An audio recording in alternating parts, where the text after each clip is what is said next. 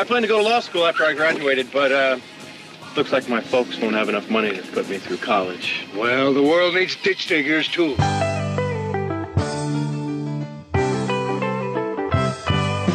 I was called ditch digger man, aiming for a living and doing the best I can. Discovered entrepreneurship, scaling business plans. Then I became the CEO man. Are you ready to be mentored by some of the best minds in entrepreneurship in the world?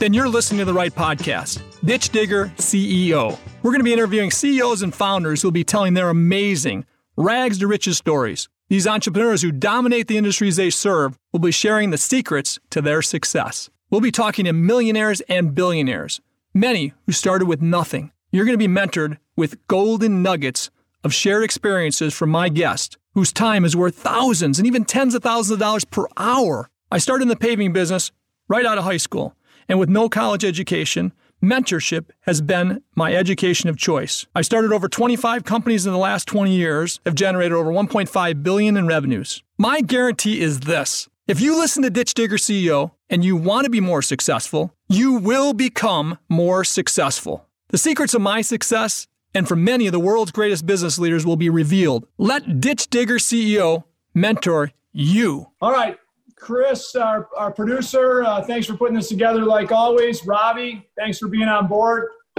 We've got a gentleman I've known for some time. I think 2004 or 5, Raj, is when I first met you at a YPO event. Met your brother David a bunch of times, and a couple of my good friends are good friends with you, and speak unbelievably highly of you. I haven't had the pleasure to get enough time with you, but maybe in the future we will.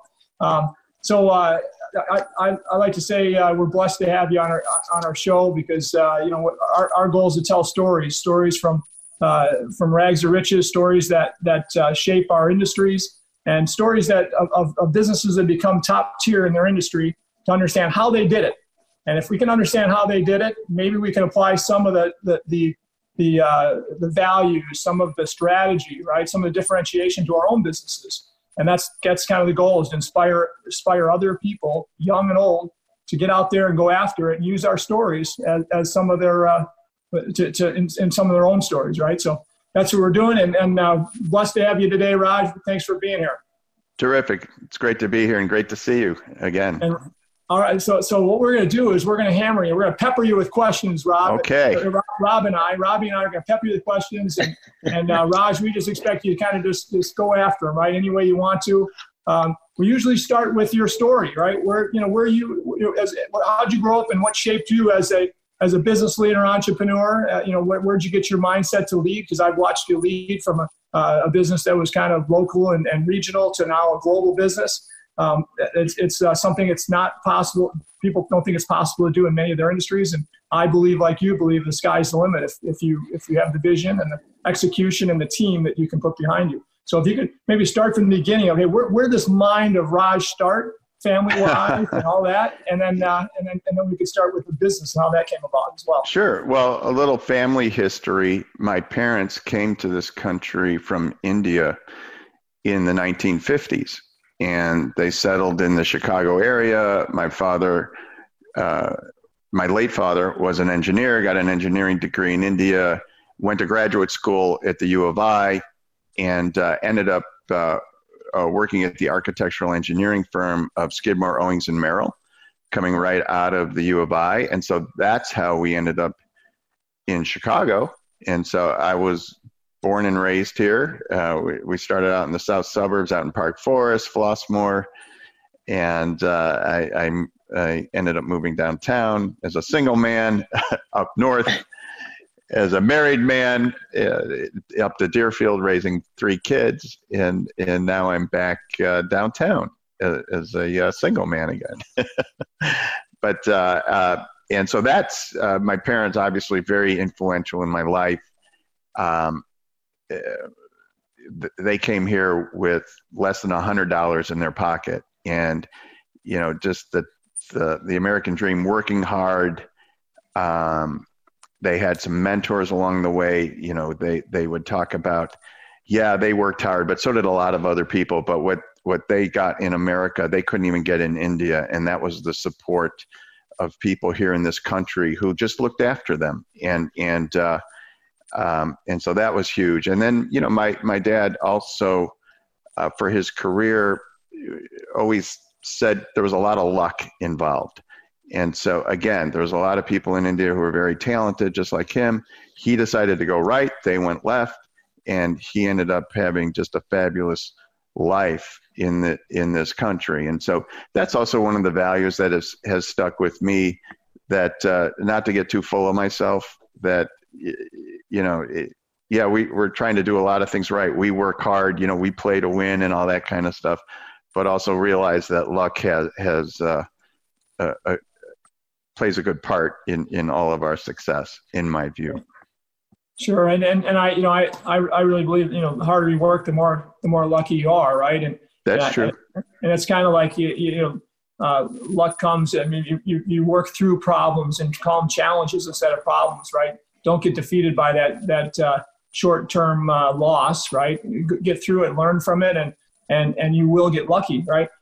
Compared to feeling defeated, and boy, I don't want to ever feel that defeat again, and never going back to it, right? So I failed many times. Yeah, how about that? Just got to keep getting back up. Well, talk about that. Talk about failing and learning from the failures, right? And how that's been a part of your life as well, and your father's probably. Sure, so for me, our company's 53 years old, and my dad started it back in 1967. I ended up attending Claremont McKenna College out on the West Coast and Washington University in St. Louis, getting this management engineering degree and also mechanical engineering. So joined Dad right out of college, been there, 36 years now, had different roles in the company. Now I'm chairman. And just, some of the things I've learned along the way is that one of the big changes big things is that business is continually changing. And so what I saw just from observing, from not being in a management position, but seeing other companies, is they seem to follow this arc, where they're on the upswing, they sort of peak, and then they kind of go down, and many of those don't even exist today. And so why is that? And it's because they fail to innovate, and they fail to adapt to what's changing. And that's happened since the beginning of time. And so that's one of the lessons learned for me, is that you have to keep trying. And if it doesn't work, we've all heard this, fail fast and learn from your mistakes, get up and try the next best thing.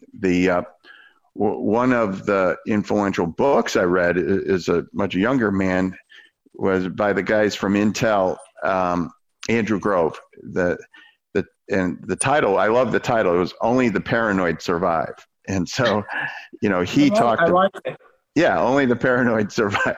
So there's always something we're about. Always, should look inward and outward at our business to see what's next, but don't be afraid to innovate. And so when I look at my mistakes, of course I've made mistakes as we've transformed our business, but maybe the biggest mistake I made when I took over from my father was just trying not to mess it up, and rather than trying to take it to the next level. And so I took over running the day-to-day back around 1997, and it was the go-go 90s, and everything was great. And, we designed mechanical and electrical systems for buildings, the infrastructure for buildings, great time for real estate. Everything we did worked, and then boom, 9/11 hits, we go into a recession. And all of a sudden, it's my first time when I'm in charge where, you got to start making some decisions. And so what happened was I was way, way too conservative about looking at this as an opportunity as business goes down, because I'm in a service business. And so, the raw material for our business is brain power. And so what I did was I was way too conservative in the sense of waiting till the recovery was well underway before I started to try to hire people again. And by that time, all the good people are already spoken for. And so, so it was a lesson learned, and there was other things too that went with that. Is always look forward, look for that opportunity. And so, when the financial crisis hit in 2008, that was even worse. I mean, that, you know, we remember how dreadful that was. But looking back on that lesson learned from 2001, we were very aggressive with hiring people. And so we've always stayed financially stable. We operate with no long-term debt. And so we had the firepower to go out and get people in a down market. And it really was one of the best things we've done, because we were able to equip ourselves, because we were also transforming our business where we design more complex buildings now, like data centers. And so they're very hard to find in an up market, but in 2008, it was really helpful for us. So that's one example of learning from failure and turning it into a positive the next time around. Now, can you give us a visual of your dad starting the business? What gave him the courage to go out on his own and start a business when he had a great job with Skidmore? That was a big outfit. I'm sure he had a great job there. Security and all the things you think about in America, right? And what gave him the vision of, gosh, you know what, I want to do it on my own. I want to build my own business. Or what was the opportunity that took him there? And then all the way through when you got involved in the business, about how big it had grown, and then where you were in 2008, and then where you are today. Okay, rapid fire. You're not kidding with these rapid fire questions. Yeah. So Dad started at Skidmore. Skidmore's a great company. We still work with them today. He ended up going over to Perkins & Will, which is another Chicago-based architectural and engineering company. Terrific company doing some iconic buildings all over the world. And he became chief engineer there. And, in an architectural and engineering company, the architects are the kings and the queens. And so, he always wanted to do his own thing. He had a really strong following from architects, both within P&W or Perkins & Will and around the city. So he thought he would go out and try it on his own. And so that's what he did. He, a company of one. And then soon some of the engineers from Perkins & Will followed him. And then even the architects at Perkins & Will and Skidmore wanted to give him work. So he was really good at what he did. And so he was able to start it that way and grew our company into the largest mechanical and electrical engineering firm in Chicago. And so most of our business was in the Chicago area, working in commercial office buildings and doing some healthcare. So that's how that's how. Well, and most people would say, "Holy cow, man! You're doing all this big work all over Chicago, one of the greatest cities in the world. Can you handle all that?" And what was your mindset as you came on board to say this is as big as it should ever get, or man, let's grow it nationally, globally, and all that? I mean, how that happened?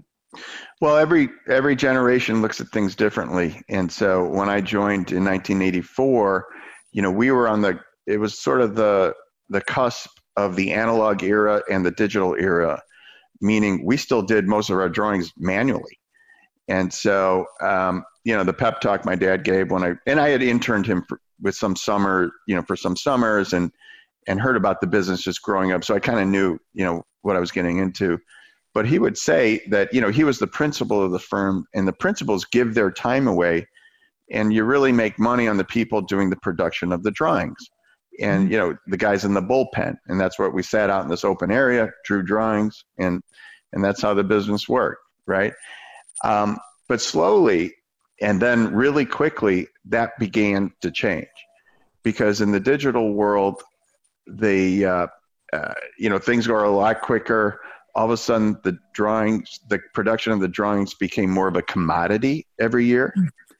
And then, introduced globalization that came later, where information and capital gets transferred instantaneously. Now, there's a whole huge labor market where they can produce drawings a lot cheaper than we can here. And so, I was observing all of this. I was saying, and I was doing the jobs. I did a lot of mechanical engineering jobs. I first designed buildings, ran projects, ran the mechanical department, then got kicked upstairs, started running more of the business. And I could see the margins being not crushed, but in some cases, they weren't growing and because of this fact. And so I felt like there was a need to transform the business. We have to look at it differently. And again, that's how every generation looks at it differently. And that's when, around that time, 96, 97, I started putting some changes in place to transform the business, to become more global, getting out of the commodity engineering business, going into more complex things where it wasn't so fee driven. And I can give you an example. We really got our start when Dad started working with the Chicago Board of Trade back in 1968. He would tell the story that was the big job that put us on the map. And in 1968, the Board of Trade was an old building even then. Sure. They were renovating it. None of the incumbent firms wanted it. It was a really messy job. He was hungry. He wanted work. So he got it, did a great job. And what we ended up doing was all of the exchanges in Chicago, because at that time, if you look back, Chicago became a big futures and options market. We kind of owned the derivatives market here in Chicago, a lot of innovation going on. So there was new floors being built for the Board of Trade, the Chicago Mercantile Exchange, the Options Exchange, the Midwest Stock Exchange, and we did all of them. And so that put us on the map with financial services firms. We started doing more work with the traders, the market makers, the banks. All of that was a great ecosystem for us. But again, what started happening to them? Technology. Yeah. And so the trading floors today are dying or dead. And so what we saw, the next generation saw, was the advent of electronic trading. And so if you think about it, in one case, our one market is going away, the open outcry exchanges, but there was a huge opportunity to take advantage of electronic trading because it's all electrical and mechanical systems. That's 80% of the cost of these trading floors that are being built in offices. So we pivoted and went all over that. And so, a lot of these jobs we can't talk about, but we started working with these high frequency traders, that the market makers. There's a very large hedge fund that's based here in Chicago, who probably know that name. We've done 20 of their offices globally. And so that is how we transform the business, by looking at it differently, understanding how our customers' needs change, but also understanding what we were good at. We were always good at working with financial services firm. We understand their industry. And so we adapted to the next thing. With that, it wasn't just doing the engineering though, because think about communications.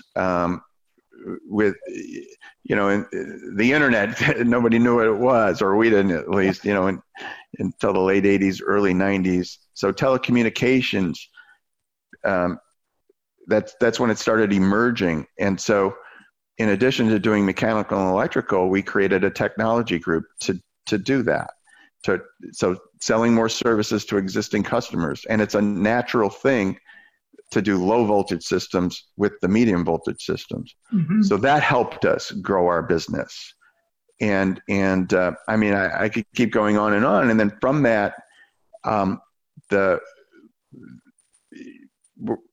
everyone's got Facebook or LinkedIn or multiple things.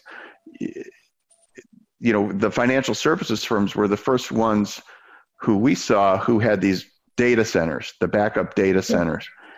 And so we created a group called our Mission Critical Group to design data centers. And so now today, not only are we big with financial services firms, but with 3 out of the 5 largest technology firms in the world. I would name them, but again, there's all these NDAs and everything. We are designing data centers all over the world for them. Awesome. And so that's how, again, we transformed the business by looking at it differently, taking some chances. It was not a straight line. It wasn't like, hey, let's just go do this and everything's going to work out perfectly. Lots of bumps and bruises along the way, but it's been a cool ride. So you made me think about so many things, and I want you to keep going because your story is amazing, right? But I think about so many things as you talk about your story. I mean, one thing I always say is differentiate or die, right? I mean, in my businesses, they've changed just the same as yours, and I read a book years ago that I always recommend to people. It's an easy read, and it's just Blue Ocean Strategy. Have you heard that? I have not. Blue Ocean Strategy is just a book about exactly what you're doing and what your mindset. You could write this book. I mean, and I think exactly the same way now, but I didn't, 25 years ago.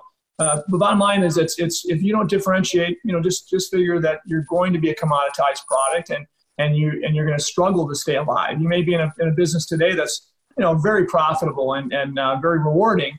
But tomorrow it could change because more people see that industry and they push the industry with technology to get more efficient than you if you're not thinking forward, right? And so basically it's about swimming out. If you think about a red shark infested waters, right, where they're just nipping each other's ass, right, and their fins, whatever. There's a bloody waters. Your focus is to swim out beyond them and away from them in blue waters. And what does that but differentiation, right? So the commoditized shark-infested waters are not a good place to be, as you and I both know. You can swim out in the blue waters. It's the only way you do it is by differentiating so strong that your customers look at you differently as a great partner because you have ideas, innovation that your competition doesn't have, right? So I think about what you're doing. You're constantly doing that. You're constantly reinventing as technology continues to advance and opportunities continue to arise with that. So it's really cool to listen to your story because that's what I think about. Every time you pivot, right? Every time you have that little challenge, you recreate yourself. And initially, and we also learn that through that book and others I read that very often second generation or a new team buys a company or old second, third generation coming into a business, and they have that protective mode, right? That they're about protecting and not losing this great golden goose, right? And with that mindset, often they lose it all because they're not the entrepreneurial, innovative company that once was, that your dad started originally serving people, right? So I love that. We've got a few stories on our podcast that intertwine with all the stuff you're saying. We have a gentleman, Anthony Saliba, who was a great trader in the 80s and 90s, who invented technology that he eventually sold, and he's got technology today. He's growing in the Chicago market. Anthony Saliba is an amazing guy. You should listen to his story on Ditch Digger. But bottom line is he was part of the team that was, or the group that was going to buy the Chicago Stock Exchange before Trump's election. If you remember, the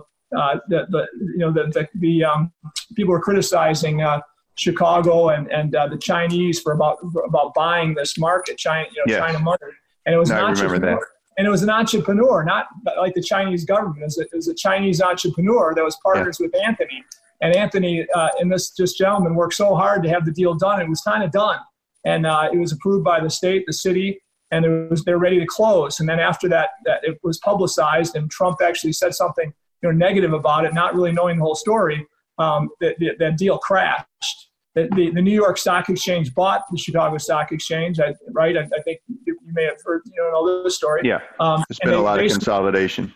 Yeah, and they basically ended all job and opportunities there. Where Tony would have had many jobs there. It would have been a vibrant, not like it once was, but he had his technology was going to be put in place, and he'd have great jobs out of Chicago there. And that all kind of went by the wayside with the New York Stock Exchange buying instead. But anyway, long story. But that kind of it makes me think about again that great mecca that once was, and it's nothing today, right? And if those traders didn't change, what they did, boy, they're not doing so well today, right? Unless they really reinvented themselves, as you and I have to do. So Right. that's really cool stuff. I appreciate where you went with all that. Sure. Tell me about you as a kid, watching your dad and watching him, jump into business, taking risks. I know your brother's an entrepreneur also and a business leader. What was that family dynamics that created this, the Raj of today and David also and this mindset of leading people and building business that you guys have? Yeah, I didn't think as an 8-year-old I'd be doing that. I had other thoughts. I loved playing sports, and so I was all about that. And then, and also growing up, I would hear, like as I mentioned before, I heard all these stories about the business and just kind of fell in love with it. Just the whole idea, not only the technical part, but just the business part of the business. But then also, I've always liked history and political science, economics, and things like that. And so I wasn't sure, back in 1979 when I was applying to schools, it was a time when you went in and you said, okay, I'm going to be an engineer or I'm going to go into business, or you didn't have this undecided category necessarily. Yeah. But there was one school that had this program, and Claremont McKenna College out in California, one of 5 Claremont colleges.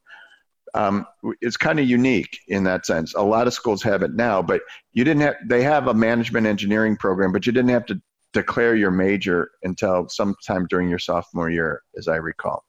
And they're really good at history and political science, all that stuff I love. So that's where I went because I wasn't sure. And sometime during my freshman year, I had decided that, I still love all this stuff. I still read a lot of books about history and things, but I want to go into dad's business. And so they have this 3-2 program with different engineering schools.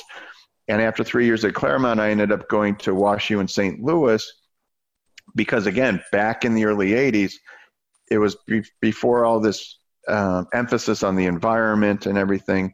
It was one of the few schools that had a program in building sciences. There's a lot of them now, again.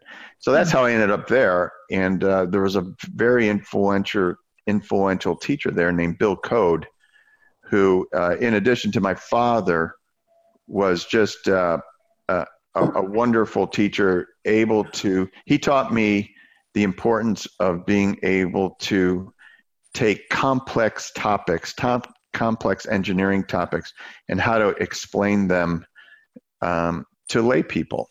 And that's one of the things that stuck with me with him, as well as him really helping to educate me. Awesome. And when I think about, what you're saying there, right, the mentorship, the stories, for me, I didn't care if my kids went in my businesses. And today, two of the first 3 in the working world are in my businesses, right? One, my son's the CEO now of all our companies, YPO now as well. And my daughter, Janelle, is running our national business. And they're 33 and 31. I have a 30-year-old that's an attorney for Ernst & Young and a 19-year-old son that just graduated high school. But you know what? I love telling the stories, and I love the customers that I was able to serve over the years, and I love the teammates on my team, right? So I'd come home after working, and I'd make dinner a few nights a week usually, and I would tell all the stories, what went on at work, right? And they're always so fun to tell. I didn't realize I was at, my daughters, my son, I was inspiring them to want to be in this dirty business I'm in, right? Because they didn't think they wanted to be paving, at the time, paving driveways or parking lots. But eventually, as they went through college and had other jobs and all that, they came back to our business saying, "Man, I'd love to." They really wanted to be in it because they loved the stories, they loved our teammates, they loved what we were doing, and they loved the growth. And by the time they got out of college, there was a lot of opportunities. But I guess what I'm saying is, I hear very often, I hear friends of mine saying, in our businesses like yours and mine that might be smaller, they're saying, I sure don't want my kids doing this for the rest of their lives. I'm telling them, go to college and go find a good job and go be a doctor or a lawyer or whatever, right? And yet I'm glad I didn't say that or position it that way to my kids, because I wasn't a big fan of, I didn't go to college. My wife didn't, and I wasn't a huge I wasn't a fan because I didn't really understand what I would have gained in college, I guess, at the time. But bottom line is, I believe if you tell passionate stories about what you're having fun with in business or life, your kids will probably follow some of those stories, the ones they choose that they want to, right? With no pressure that they have to go into the business or they have to be part of it, right?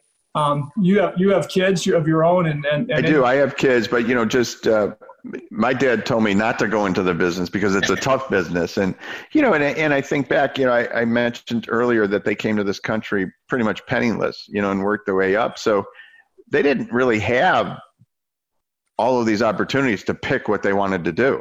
Right. And so someone offered him a job. He goes, I'm there. Right. And so it wasn't, when you ask for, what are you looking for? What were you looking for in an offer? And so it wasn't.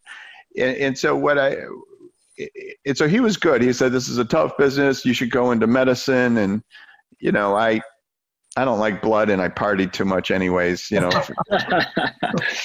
but it ended up all right. And so when I, raising my 3 kids, and so mine are 29, 27, 25 respectively, and I could tell you a little bit more about them. I tried to learn from that, and I said, look, you have some great opportunities. You're fortunate because you're getting a great education. You have the wherewithal to choose whatever you want to do. Please go out and do whatever you're passionate about. And, I'm here to serve as a mentor, share my experience with you, but in no way I'm expecting you to get into the business.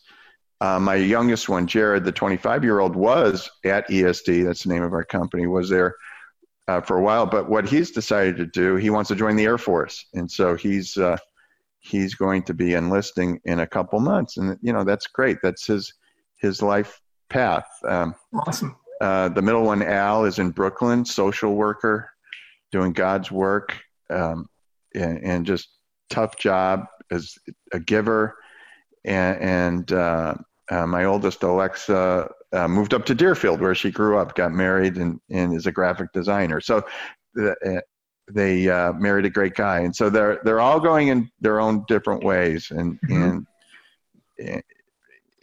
I'm proud of them because they're pursuing their own paths. And that's what you want. You want to pursue, but if their path that they want to pursue is in your business because they're passionate about it. Right? No, that'd be great. Yeah, and David very well. I have another brother, Mark, and the oldest is Rita, our sister, and her son works for me at the company, and so we'll see what happens. Yeah, awesome.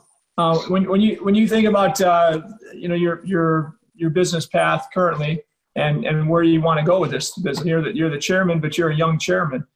Are you still visionary? Well, you are, right? I mean, are you? I'm in WPO. I'm not in YPO anymore. I'm with you, buddy, but it's not called WPO anymore. Get this right. It's called YPO Gold. All right. Take away the G, it's YPO old, but exactly.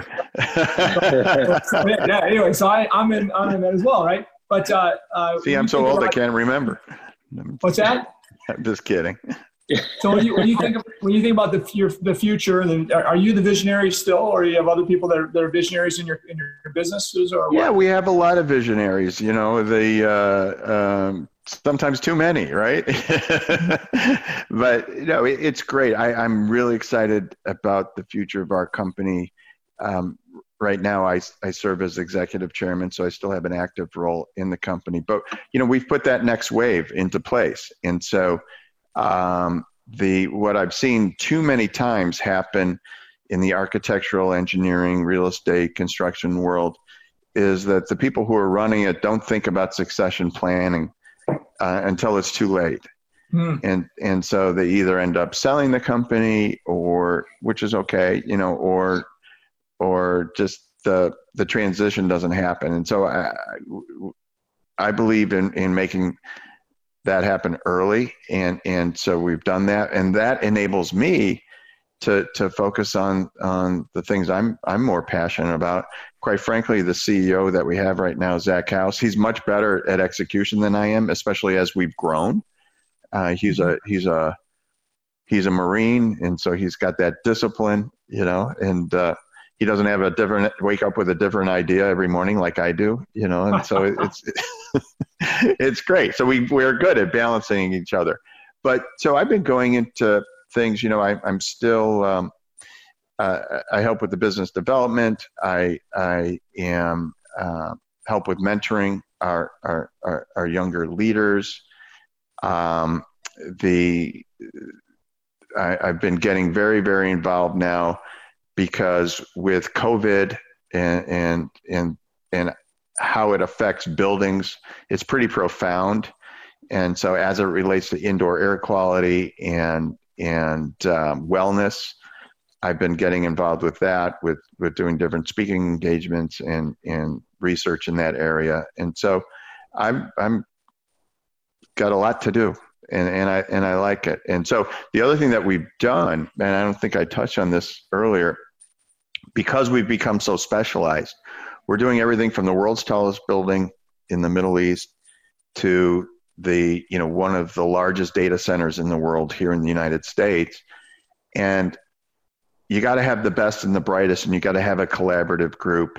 And so we really have decentralized things because there isn't anyone who understands everything that we do now.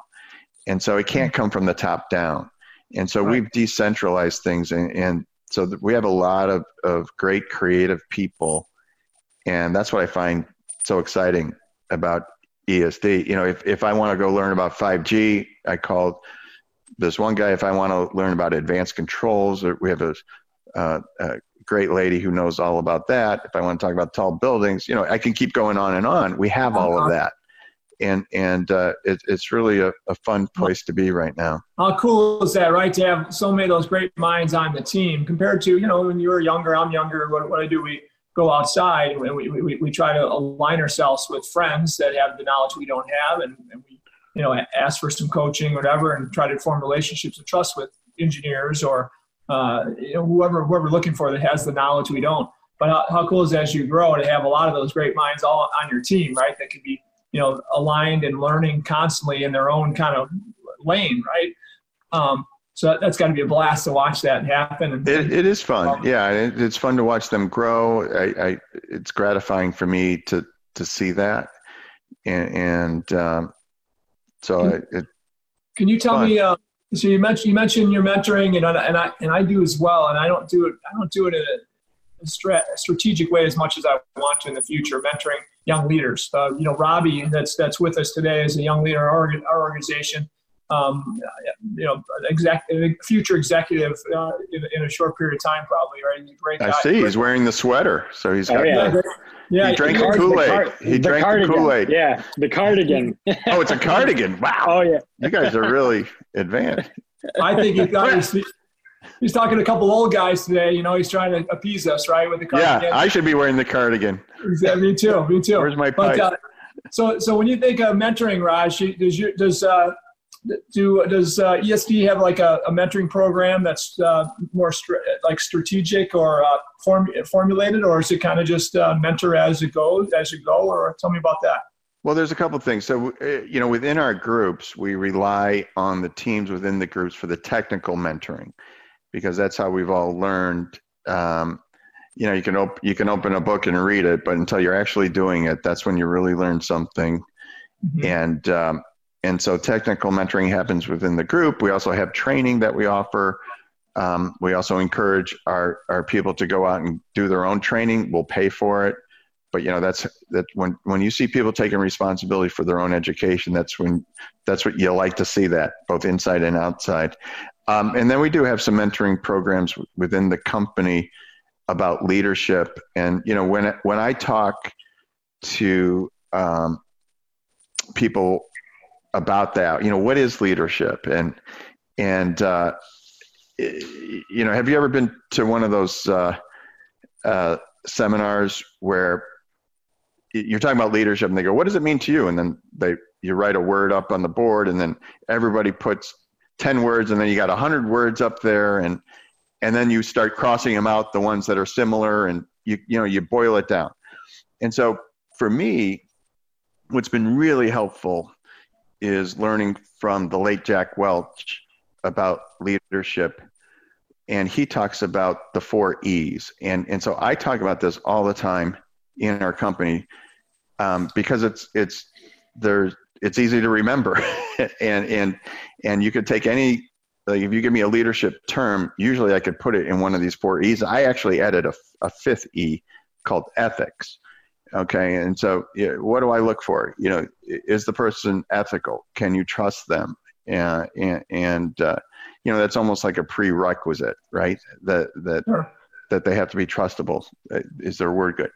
But so the thing he talks about is energy. Not are they bouncing off the walls, but is the person proactive? Does she want to come to work? Does she offer good ideas? Does she want to succeed? You want that person.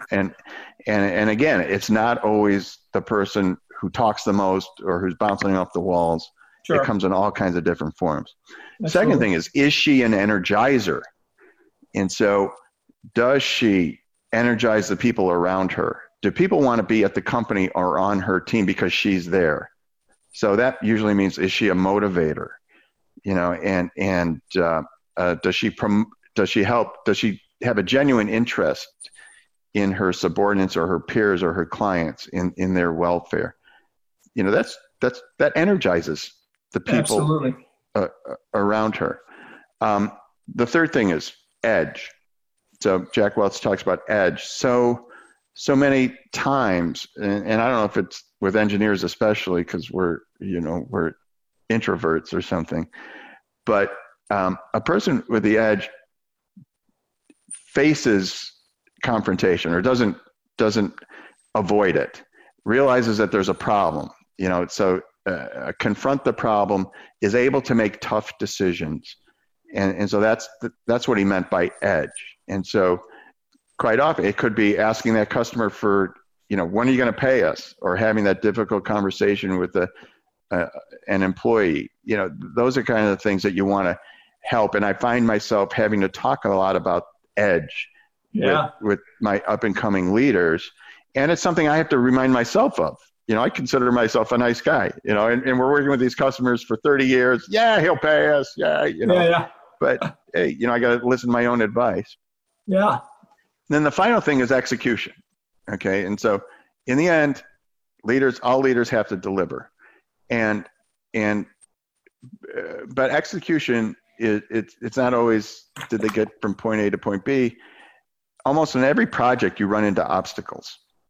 And so a good leader can find a way to work around those obstacles, whether it's getting the team or getting the team together to come up with creative solutions or doing something else.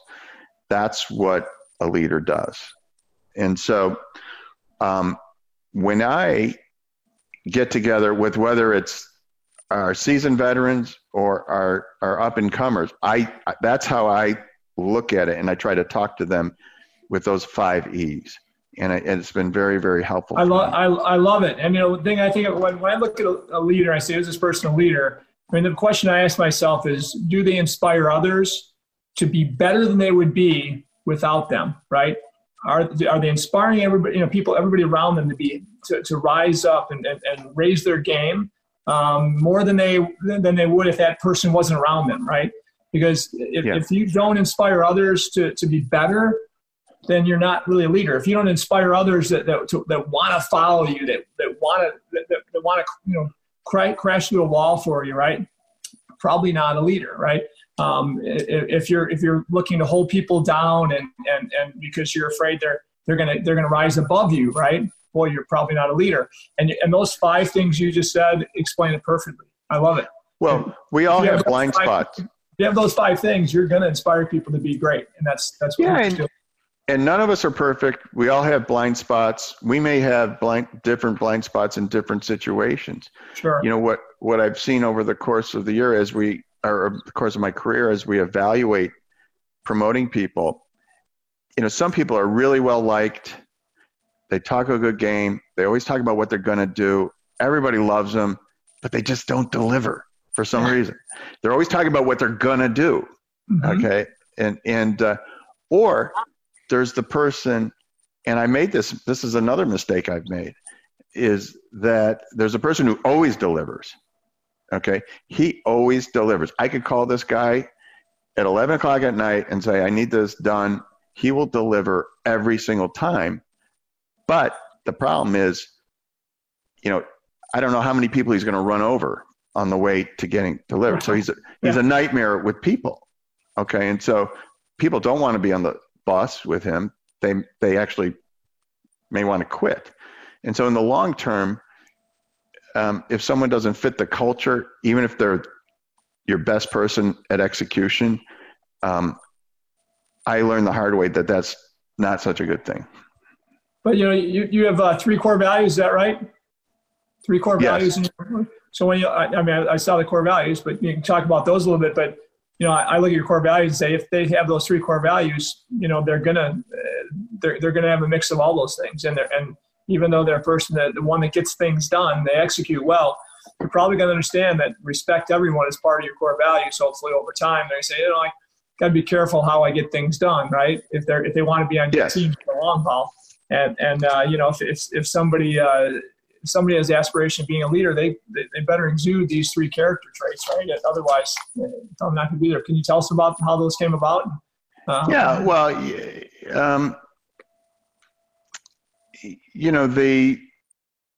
Again, learning from other companies, there's a lot of companies that put a lot of stuff on the wall, and sometimes you wonder, is it all BS or anything? But, so first of all, we wanted to get to the root of what's really important, and respecting everyone. That there's a reason it's the first thing that's out there, and because it's true to our values. If there isn't respect in an organization, especially a service organization like ours, we're not going to be able to accomplish the things that we want to accomplish. Plus, my dad created this family type atmosphere, and I like that. I want that at the company. It's something that's not negotiable. It doesn't matter what your position is. Everybody says hi, or I say hi to everybody. And the, I know sometimes it seems like, what do they say? The inmates are running the asylum, but we listen to everyone, or try to, and that's just part of our culture. And I'm very proud of the fact that we have a really good record of employee retention. And so the other thing that goes with that is, in today's world, I mentioned to you about how we're decentralized. Our success depends on people who are collaborators and sharers of information. And so for us to come up with innovative solutions, like I said, designing these data centers or these, zero energy buildings, and it really does take a village. And so there isn't one person in our organization who does it. We have to bring in other people. So by respecting everyone, that is one of our core values. And then of course, working hard. Okay. And so you may say, yeah, of course you're going to work hard, but we don't measure how much time somebody spends in the office. Those are old ways to measure productivity, again. And when I go back to the analog era, when I first joined, we had sign in and sign out sheets in our company. And so we expect everyone to work hard. There's peer pressure that takes care of that if people aren't there and they're not committed, they kind of get weeded out on their own. But there's just this expectation that you're not going to let your neighbor down. You're going to work hard, and we're going to work as a team. And if you see your neighbor in trouble, you're going to reach out and help him or her. And so that's the kind of stuff that goes with that. And we try to instill that, and then play to win. Who wants to lose, right? But the reason that's important for me is, and it goes back to the example of what I told you at the very beginning, was when I first took over, I was playing not to lose. Dad gave me the keys to the car. Okay, don't crash it. Just full tank of gas. Just don't. But hey, let's play to win. And what does that mean? It's first of all, we demand excellence, but it also goes to that risk taking. We're going to go take those risks to make ourselves better, and so that's how I look at those three values and how they interrelate. Yeah. And while I was at LinkedIn, actually speaks to your point, almost completely aligned. But the way that Jeff Weiner explained it was that the definition of leadership for him was inspiring others to achieve your mission and vision while upholding your culture and values. So it seems like it's perfectly in line. I like that. With the way that you're ultimately following through and executing on it, which obviously is one of your 5 E's. But I guess one of the questions I do have is a curiosity around how you apply your culture and values specifically into your performance management process as you're evaluating employees and then eventually when it comes time to decide who the eventual promotion is awarded to or offered to. Do you guys align your mission and vision or your culture and values with performance management, or are those two separate silos? No, they're in there. And so, we went online with all of this stuff. And so, the thing that we're trying to do is encourage continuous reviews rather than somebody sitting at the end of the year, going down this list the old fashioned way. And so, part of it is just talking about our 3 values at almost every meeting and giving examples of what this means. Like when we have town halls, we have something called shout outs where anybody in the company can publicly recognize someone and show how they were adhering or glorifying one of our values. And then we have that is in the evaluation process. And so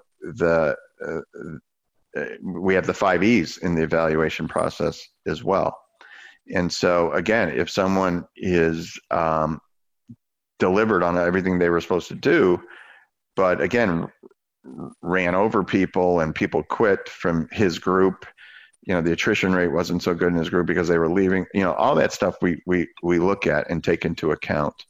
But what we don't have is like a scoring system, because a good part of this is subjective, when you look at it.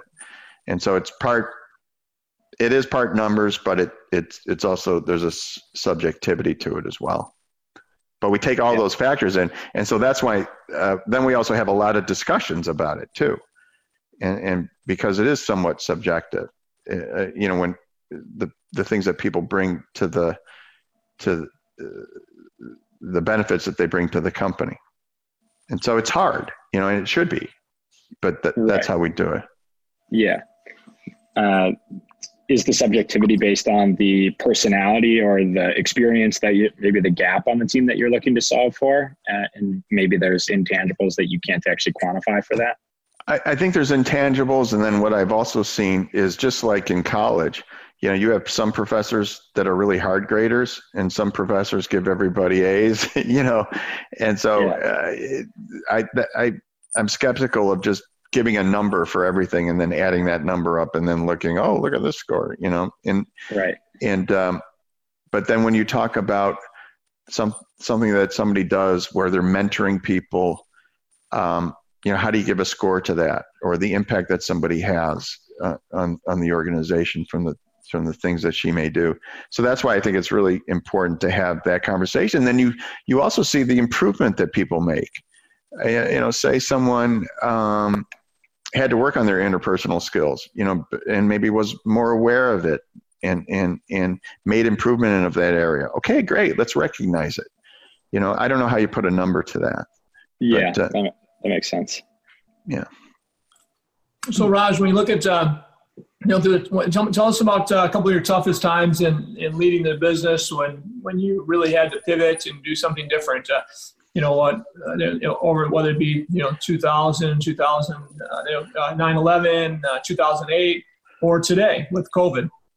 Tell us where you ran across a tough time and your team pulled together. With people with with these 5 E's, right? That you're grooming. How do they show their strength and leadership to help you pivot and make change? Yeah, well, we're still in the midst of what's going on now, but I think maybe 10 years from now, when I look back, I think I'm going to look back and probably say this is the toughest time of my career. I thought it was 2008. I was always look back and talk about how we got through that. So maybe I'll start with that, because what was different about 2008 than other recessions is in most recessions, they were somewhat mild, or the ones I've been through. Mm-hmm. And since we have a diversified business where we do commercial buildings, data centers, mixed use, maybe hospitals, maybe one or two of those sectors would go down, but the others would still be somewhat good. In 2008, everything collapsed. And so we were forced it was a tricky situation. Now, fortunately, we've always been financially strong, kind of waiting for that rainy day. I think in a service business, many companies do not make those tough decisions early enough, and they take on too much debt for no reason. And so, fortunately, we had solid bank account and everything. I didn't really feel like there was an existential threat to the business, but I knew we were going to be hurt. So what I came out with was something called the Survive and Thrive strategy for that. We knew it was going to be painful, just gave the important thing was on the communication side, just being very transparent with our employees about here's what's going on. We're solid, but we've got these 5 clients who just went under who aren't going to pay us, and all kinds of stuff. I'm sure you probably went through a lot of the same thing. And so what I learned from that was just being very transparent with our employees. We had some difficult layoffs we had to do eventually, but also then surviving, right? But then thriving. So setting that vision for what were we going to do afterwards, giving them hope, but real hope, not BS, showing, okay, here's what's going on right now, but here's where we're going to double down our efforts. I mentioned before about hiring some of the best people. You got to be careful if you're laying off people, but you're also hiring people. Right. But again, this is where the transparency is important. We articulated what business lines we wanted to still support. And so that was a lesson learned that I'm applying to today. And today is even harder because it's easier in some ways, but it's harder because communications are so good that, back in when 9/11 happened or that, if we had to work at home 20 years ago, the technology wasn't there. So, so that's a benefit, but it is hard when, we have this pandemic, we have social unrest, we have so many things going on right now that are just disconcerting.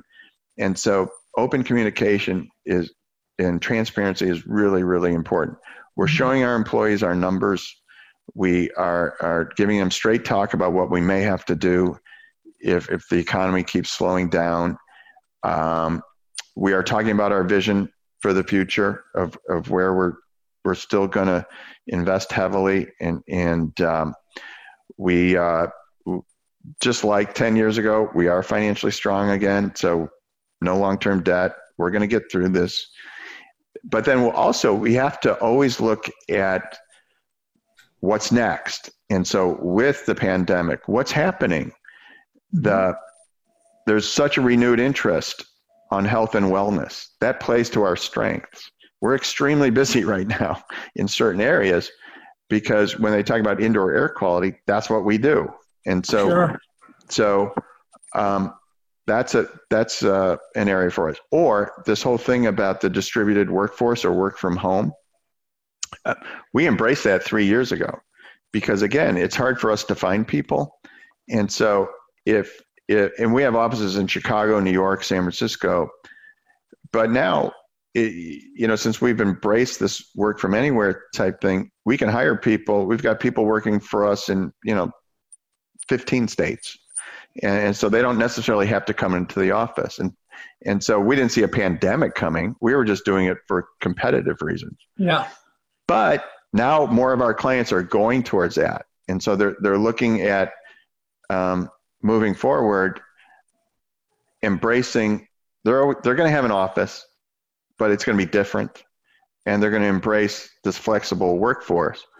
But a lot of that's enabled by IT and the stuff that we do.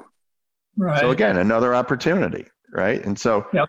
So we've positioned ourselves to take advantage of those two threads, and we're determined to become leaders in that, assisting in the helping companies get a distributed workforce, make that happen. There's a lot of technology and things behind the scenes that need to happen.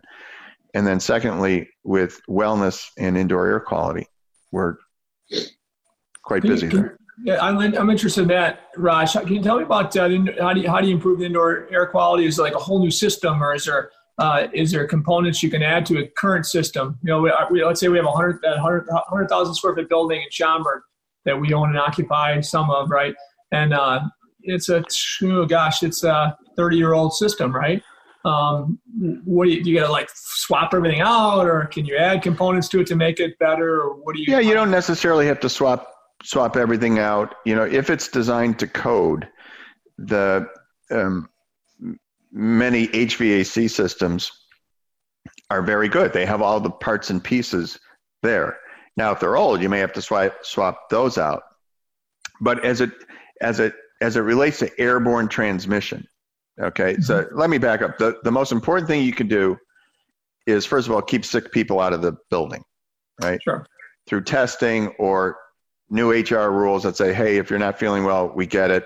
Don't be a hero. Don't come in, right? We know that's not foolproof, especially since a certain percentage of the population is asymptomatic. They don't show signs. Right. So the second thing is listen to Dr. Fauci. Practice the social distancing. Wear the mask, because what happens is you don't know if the person you're talking to has the symptoms or has it, because of what we just talked about. So through airborne droplets, they're talking to you, they cough, they laugh, they're just talking to you. It hits you in the face, goes in your eyes, nose, mouth, you get the disease. So the second most important thing, practice social distancing, right? Third thing is some of these droplets, they don't hit you in the face, but they hit surfaces, laying on the floor. So good hygiene. Again, common sense. Wash things down, wash your hands, don't touch your face. So that's part of it. So where does airborne transmission come in? They're still learning a lot about this novel virus, they call it, right? Novel because it's new. But based on other viruses, some of these droplets, the moisture around it evaporates and the virus becomes airborne. And they are tiny, really tiny particles that don't get picked up by filters. Okay. So this is what we're concerned with airborne transmission. So this is the part we get involved with. So what do you do? The things you can do from your HVAC system is, first of all, dilute the concentration of those by bringing in more outside air, bring in more fresh air, right? And so many systems can do that. Your HVAC system, you should be able to open it up, bring in more outside air. What you want to make sure as we get into summer is that your system is able to handle it, that it has the capacity to handle it. Run the systems longer. So maybe an hour or so before people get there and an hour afterwards. That further dilutes the concentration of the contaminants. Since you're bringing in more outside air, that means you're pressurizing the building with air. So that also means that you could turn up some of your exhaust systems. There's a lot of concern about the transmission of the disease in restrooms. So all restrooms are exhausted directly to the outside. So if you're bringing in more outside air into your office, turn up your restroom exhaust so you're exhausting more directly outside. And you may have a break room or cafeteria, turn those up while you're still pressurizing the building. Does that make sense so far? It does. I just don't know if, like, our building our age, does it have the capability to do all those things? Well, right? you have to look at it. And then there's other things like upgrading the filters in your air handling units. And if you can get filters that are more efficient, they're usually better at getting those smaller particles, which the virus is very, very, very small. There's other things like air cleaners. You may have heard about UV lights, or there's even bipolar ionization. You know, they make all this stuff sound scary and complicated, so guys like me get hired. But the and then you know, there's also things you could do locally. So that's in your HVAC unit. But if you could picture this, that a bunch of people are coming into your conference room unexpectedly or expectedly, 15 people come into the room. You know, sick people and healthy people are all exhaling. And so there's local things that you could do. Portable air cleaners with HEPA filters, or, you know, they make UV systems that go in the upper level of the ceiling so it's not harmful to people. So there's things like that. That's what we help and we consult on and help people. Wow. So how many of your team members were capable already to be able to consult on these things? And how many have, is there some certification or something that has to happen now for COVID different than otherwise? Or can you tell us about that? Well, how many of our team members? Well, you know, I mean, that's what we do. We design systems that meet certain LEED requirements. There's also something that's emerging, or it's been out there, called well building. And I think you're going to see more buildings getting certified, because that's more about wellness, whereas LEED is about energy and conservation and all that kind of stuff. Well focuses almost exclusively on the health of people in buildings. And so now what's emerging is the scorecards, where just like you have a LEED scorecard, tenants are going to say, do you hit these 45 points that a well building has? And the landlords are going to have to answer that. And so what we're helping both sides on, because we work with both sides, is retrofitting buildings, or just counseling building owners about how to meet the well building standards, and then things that tenants can.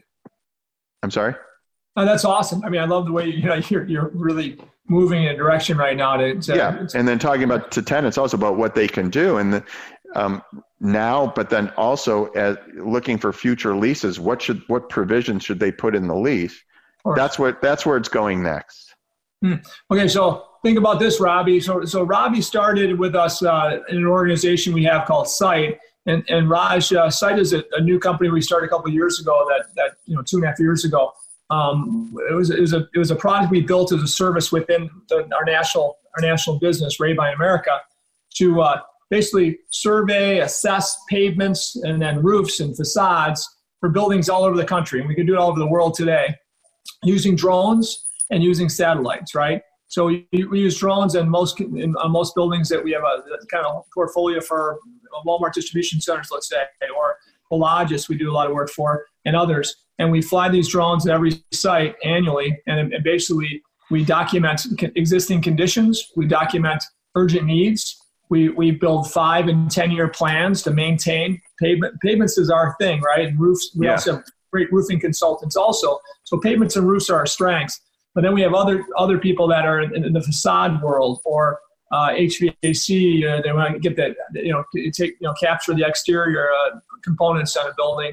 But I look at this, Raj, as an opportunity, and Robbie's smarter than me. He's probably already ran this through his head, partnering with somebody like ESD to say, hey, we're out there already on thousands of buildings a year. And the average building we look at is a few 100,000 square foot building. We have a bunch of, couple million square foot buildings also we do a little bit in data centers, but not a lot yet. But so we're looking at going inside buildings to do things for our customers too. We're out there already, right? And capturing everything we can on the inside. So let's just say your team said, okay, Ray-Ban, or Site, our technology company, you're going to be at these 3,000 buildings this year for an extra, I don't know, $100 or something like that. Send your drone engineer inside, and drone or not, doesn't need a drone for this, but let's capture these things inside that building And you know what? We can give you kind of a general idea of how they can improve, the health side of their building, the wellness side of their building, right? I mean, it might be something that could be done, right? It'd be a cool idea. Pretty cool idea to explore. Yeah, that reminds me of one thing I wanted to mention too that we're doing. We created a spin-off company called Cohesion.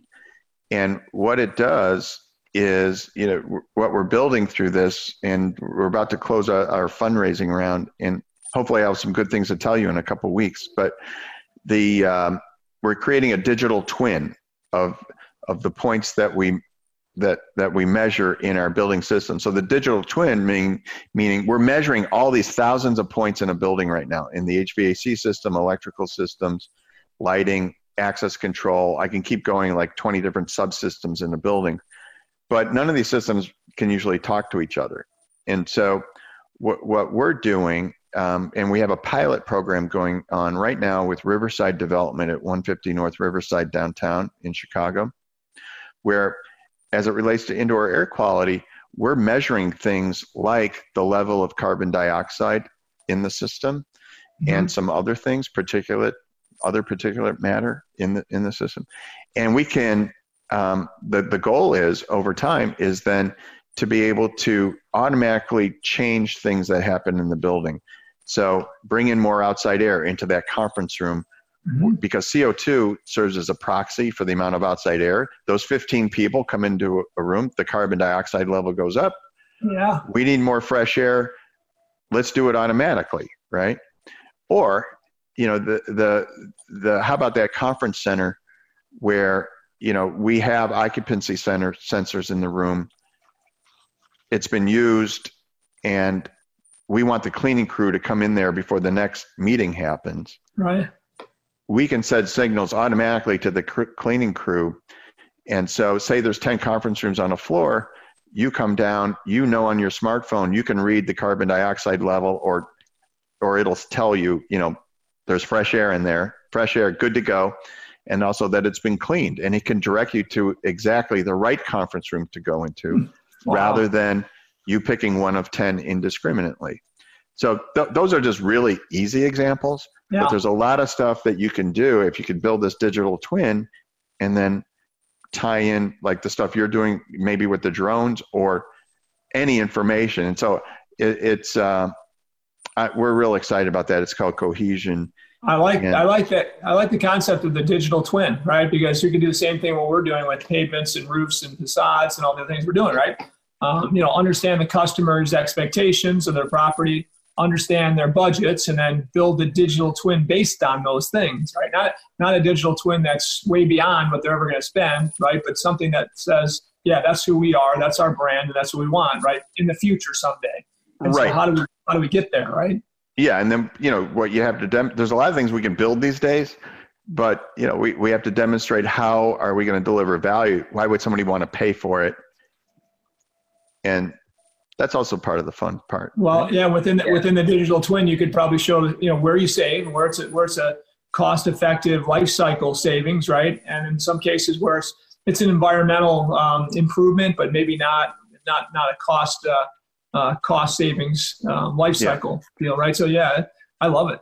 And then where we believe it's going with these certifications is they're going to mandate that to get certified, you need to be able to measure it and show it to make it transparent.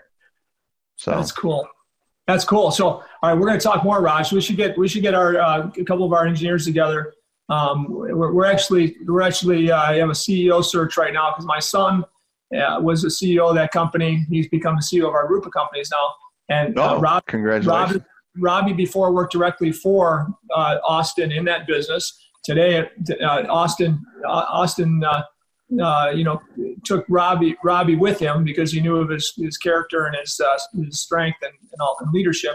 So Robbie has to replace. So Robbie also looks over that business too with all of our businesses. But again, I would love to get some of our engineers together with yours. You can see what we're doing, and then your minds will say, hey, here's what you can capture while you're out there for us. And then you guys can be the expert that we recommend to our customers as well, right? I've only got one problem, though. Yeah. One concern. Robbie's a Packer fan, evidently. Yeah, you see that, don't you? Oh, my God. I was hoping you wouldn't see that. I was hoping you wouldn't see that, Raj. I'm not that old. I'm not that blind. Well, we'll keep Robbie far away then from your team. Okay. Yeah, I'll stand on the sidelines. It's cool. If they would stop beating us all the time, it wouldn't be so bad. I know. Our time is coming. Okay, it's only been like 20 years they've been kicking our butts, so we're going to get there. Eventually, we're going to have our 20 years run. Okay. We're only going to have Rogers for another couple of years, so it might be game over at that point. No, well, I'm actually starting to like him because I always like the veterans more than the young whippersnappers. So he's a great guy. He's a quality guy. Unfortunately. Well, I just have one other question, and then Raj, we usually like to do main takeaways from the conversation. Okay, but wait a second. Hey, Robbie, really quick, do you like that idea? We got to find our team members to meet up with his to Raj's and say. Yeah, that would be terrific. Yeah. Yeah, you better believe I already had that written down, so I completely agree. Good. Yeah. So the question that I have is actually right in line with the site and cohesion partnership idea, but maybe more in line with ESD and how you guys work. So I guess my hypothesis is now that there's been such a drastic reduction in employment on a macroeconomic scale, that the role of partnerships moving forward is going to become like extremely crucial to the success or failure of the growth and scale of business globally. So I'm interested in just understanding how you guys have leveraged partnerships to augment scale, having gone from worked in just the Chicagoland to now a global business, and then the ways that you guys are thinking about that for the future. Yeah, well, what I think this is going to show is that some trends that are already happening will just get accelerated. And maybe that's the basis of your question here. So when I talked about earlier that this whole distributed workforce model, it started happening, but now it's just on steroids because we were all forced to do it. The thing with alliances, and as it related to the whole globalization thing, that started a while ago too, because now what happens is that if you're a buyer of services, if you're buying, say, the different design services you need to do the world's tallest building, you can come to Chicago. If you're building this building in Abu Dhabi or Jeddah, you can come to Chicago to find us, who are really, that's one of our specialties, how to design the mechanical and electrical systems for a super tall building. We'll provide that, but we're not the experts locally about what to do. So there'll be an alliance with us and a local engineer. And so that's been happening in our industry quite a bit from the design side. And then also with the production of drawings. I mentioned to you that our guys are the big idea guys, but we have a distributed workforce in India that helps us with production. So it's been already happening. I'm not clear yet about whether that trend's going to accelerate because of this, but maybe it's a logical thing that it will, given what you said about just all the disruption with the labor force. Right. Yeah. I think it's going to happen. Not sure yet. Maybe a little too early for me to tell on with my part of the industry. Right. Raj, you're all over the world nowadays, and it's really cool that you're serving businesses and you're serving these industries all over the world, because you're bringing back opportunities and jobs and income to this country of ours. You could go anywhere. I mean, your headquarters is still in Chicago? We're headquartered in Chicago, and we have offices in New York and San Francisco. And then, as I mentioned before, we have some people scattered throughout the country because they don't necessarily need to be in an office. And then we have a partner in India, a production partner, and that constitutes our office. But what to go to Robbie's point, we're doing more alliances where we're teaming up with competitors. One of the things we're good at is doing convention centers. And so the Javits Convention Center in New York was getting renovated. So they paired us with a local engineer from New York who we compete with at times. And so there is a lot of that kind of stuff happening. Or as I mentioned before, we created a technology group that design security, AV systems, what we call low voltage systems. And so they may work on by themselves or with some of our competitors, who are doing the engineering. So it's, Sure. There's all kinds of different flavors out there. So I'm like you. All our businesses are Chicago-based headquarters, and most of them work all over the country. We don't do much outside the country yet, but we plan on with some of them. So I'm asked the question: why do you stay in Illinois when the taxes continue to rise, and we, now the highest combined tax environment in the country? What keeps you here in Illinois compared to just, you're all over. You can go, you could be in Tennessee, where the headquarters, or Florida or Texas, non-income tax states, right? Yeah, no, that's a good question. Illinois and the state has its challenges. The bulk of our people are here. And so, but Chicago still, has some benefits. When you look at our offices in New York and San Francisco, it's still a lower cost place to live with great advantages, and since we are working all over the country and all over the world, by having a 3-hub airport here in Chicago, we can get anywhere in a day. And so that's helpful too. And so it is a concern, we need to address the fiscal situation here for the long-term viability of all of our companies. But for right now. Because as you think, I'm sure, on an annual basis, we have to compete, and we're sometimes a couple, 2-3% more than a competitor, and we're not going to get work. Well, in Illinois compared to, let's say, Texas, where we're in the middle of the country with great, access to air travel and all that, as we have in Chicago, a big difference. When there's not that the income tax, state income tax, right? So. What do you, how do you have to weigh that every year? How do you do that? How do you weigh that as the leader of this organization? And I'm like you, I don't want to leave this state either. It's my home state. It's the state I love. But eventually our competitive advantages are less as we stay here and our competitors go to these non-income tax state income tax states, right? Right. Right now, again, we have, out of our 300 people, over 200 are in Chicago. So,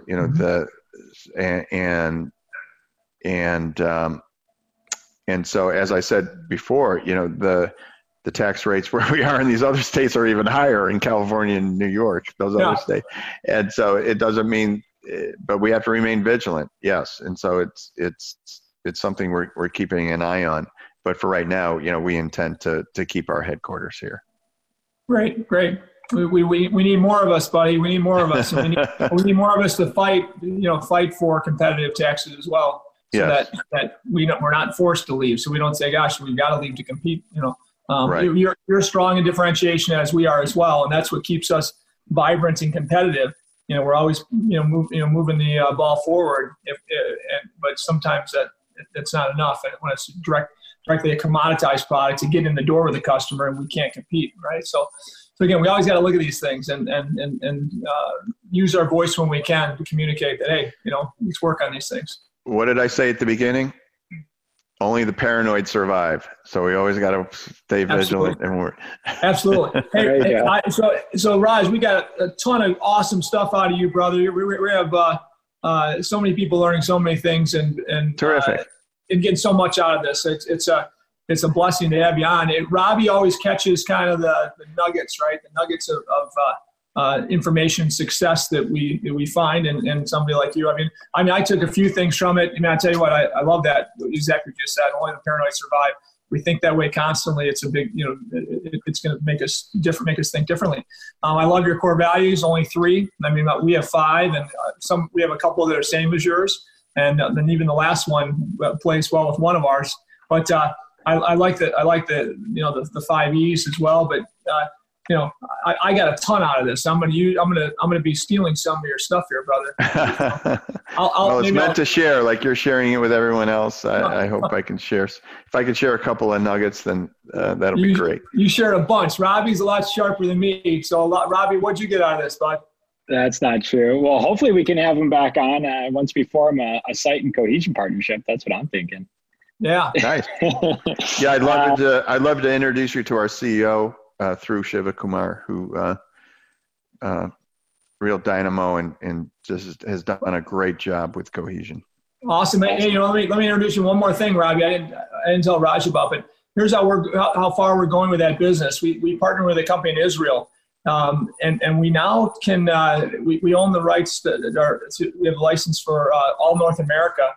Now we use our drones for what we use them for when it comes to getting all the imagery and all the things we do, and our engineers really build the plans and everything from those. But we've got a product now that's a bolt-on to site. It's incredible. It's called Utilus is the name of the company that we partnered with.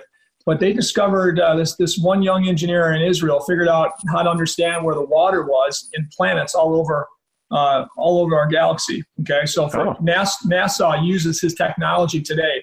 He licenses technology nowadays. If you've heard about Venus and Mars and they're understanding what moisture, water is on these planets, whether the ponds, lakes, oceans, whatever. It's his technology that's figuring this out. So this young man partnered with a really smart prior CEO, prior general in the Israeli army, and they're blowing this business up. And their job, their main product was to understand where treated water was underground. So where treated water leaks are at, okay? And they can see from satellites leaks up to a gallon an hour from satellites as deep as 10 feet in the ground. So you think about what that does for a water utility, right? So they're currently in 25 or 6 countries now with partnerships of big water utilities, understanding where all the leaks are, like never, the most productive way to understand leaks in the ground. It's incredible. So I met them. They flew here to meet my son and I and one of our engineers. Got to be friends with them fast. They're super innovative, really great people. And I sent them back home I said, okay, guys, I love the treated water thing. We can help do some relationships, but it's not really in our wheelhouse. But groundwater is, and moisture in roofs is. If we can tell our customers where the moisture problems are in roofs or groundwater below pavements, we're going to help extend the life of these products, right? And so sure enough, we sent them back with a few properties where we'd already spent a lot of money understanding groundwater and moisture in roofs and had all the answers to these. We'd spending a ton of money with ground penetrating radar. And they came back within a few months and said, okay, we got to figure it out. And they had more information, better information than the tens of thousands of dollars we spent on ground penetrating radar, all from satellite imagery. And so now we have a product. First of the year, we partnered with them on that. Now we can understand groundwater in any property in the world fast through satellite imagery and a technology that they use. It's like ground penetrating radar. So it's really fun, right? As you're an entrepreneur and you're a leader in innovation, you get these other people and friends that say, hey man, I got something we might be able to help you with, or hey gosh, I heard about this other person that's doing this. So just like this conversation now, there's a chance that our friendship and the fact that we're networking here and through YPO, that our team gets together with your team, and you have a product that you didn't have, and we have a product that we didn't have to differentiate us even further. All right, so it can be fun, and so good stuff, because it's so exciting to actually change the industries we serve, not just compete in them, but actually change them and bring them to a different world, right? That's what I think is really fun and invigorating. Yeah, it's awesome, right?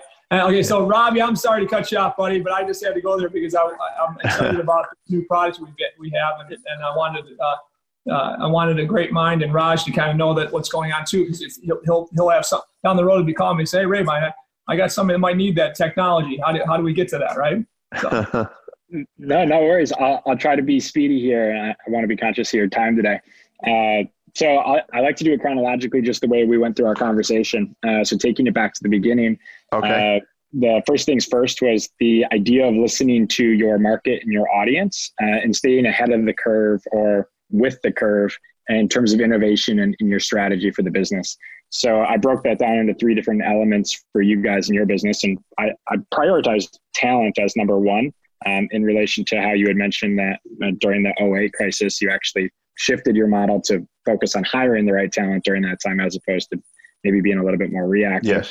Yes. Shifting your business model to innovate with the times, and then ultimately the technology that your company leverages. So I think you guys are doing a great job of that today, and I'm excited to see where that continues to go for the future. The second piece was more of a generalized statement, but I think it is important for a lot of either current or future leaders to be mindful of, is building a succession plan early and understanding what they want that vision to look like, and then baking in the right steps along the way. And I think that ultimately ties into my next point, which is that you guys have done a great job of empowering your team leaders through decentralized decision-making and execution. And I think if you lead with a centralized business model, it can slow down the rate of innovation across an entire business. So I think you guys are doing a great job of that. And my last one, Gary had taken a couple of them, but my last one is the survive then thrive. I think that's an incredible takeaway for a lot of the listeners, especially when you're going through a time like we are today. It's just unprecedented. And I think first things first is making sure that you're transparent as an organization, so that when you're working from home, at least you have a clear understanding of what the leaders at the business are thinking through on the day-to-day, and how that could actually translate into their life. And I think that just builds more trust and credibility with your employees back into the business, and ultimately helps you guys through retention. And that's a stated fact for you right now. And then ultimately provide that vision for the future. If the pandemic's going to cause you to shift a business model, let the team know that, and see if there's any feedback from them, and ultimately carrying that forward. So thank you, Raj. Hey, so I'll finish up with just a couple of quick things. Raj, the other thing I look at, and I from the outside looking in, I know you're not a braggadocious type of guy like I am. So you didn't talk about all the giving you guys do. I see, I see you guys step up and give back to the community a lot. I know that your teammates love that, and your customers love that, but you don't do it. You do it for the reason that's best, and it's just to support the community that gives you so much. So we didn't get there. We didn't go there. Next time we talk to you, we'll talk about that more, because sounds good. I think it's so important for us to be like your company, ESD, and think about the communities we serve and how we give back to them. And you guys do an awesome job of that. Thank you. Last I got to say, my goal is always to get people that have lived this American dream and understand the blessings that we have in this free enterprise driven, marketplace to do great things. And to hear your story, your father coming here, and mom and dad coming here with $100, and your dad working hard to rise in an organization and take the risk to go on his own is cool. And then for you as a son to admire what he did through storytelling, and then build further on this American dream. That's the coolest, and I really respect that, and I love that part of who you are. So thanks for that, man. Thanks for being Gary. An inspiration to people like me and others. So thanks for that.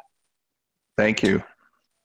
So coming from you, that means a lot. I appreciate it. It's awesome. And so, hey, that's about all. We want to burn too much of your time. You'll never want to talk to us again. You'll say, again, not a 2-hour conversation again. So, I hope you and your audience will get something out of this. So I appreciate it. Oh, man. Absolutely, brother. So thanks for everything. Right. Really appreciate your time. And let's get together in the near future, all right? Why don't you take me golfing? You have that golf course. Yeah. Oh, you make the date.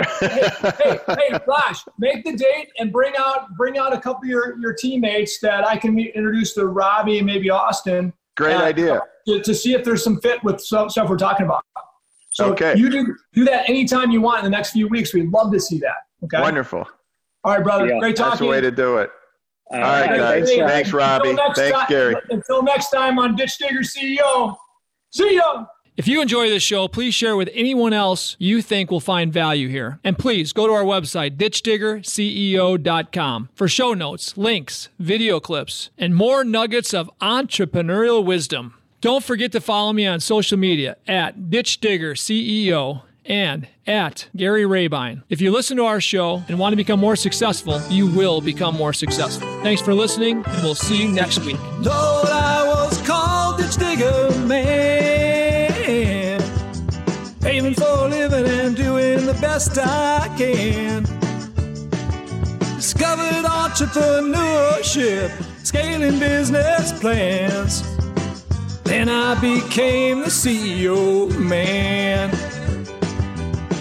We're blessed to build a business in America, where soldiers fight for our freedom every day. Dad's work ethic was taught from the seat of a gravel truck rolling down Highway 31. Lord, I was called ditch digger man, paving for a living and doing the best I can. Discovered entrepreneurship, scaling business plans. Then I became the CEO man.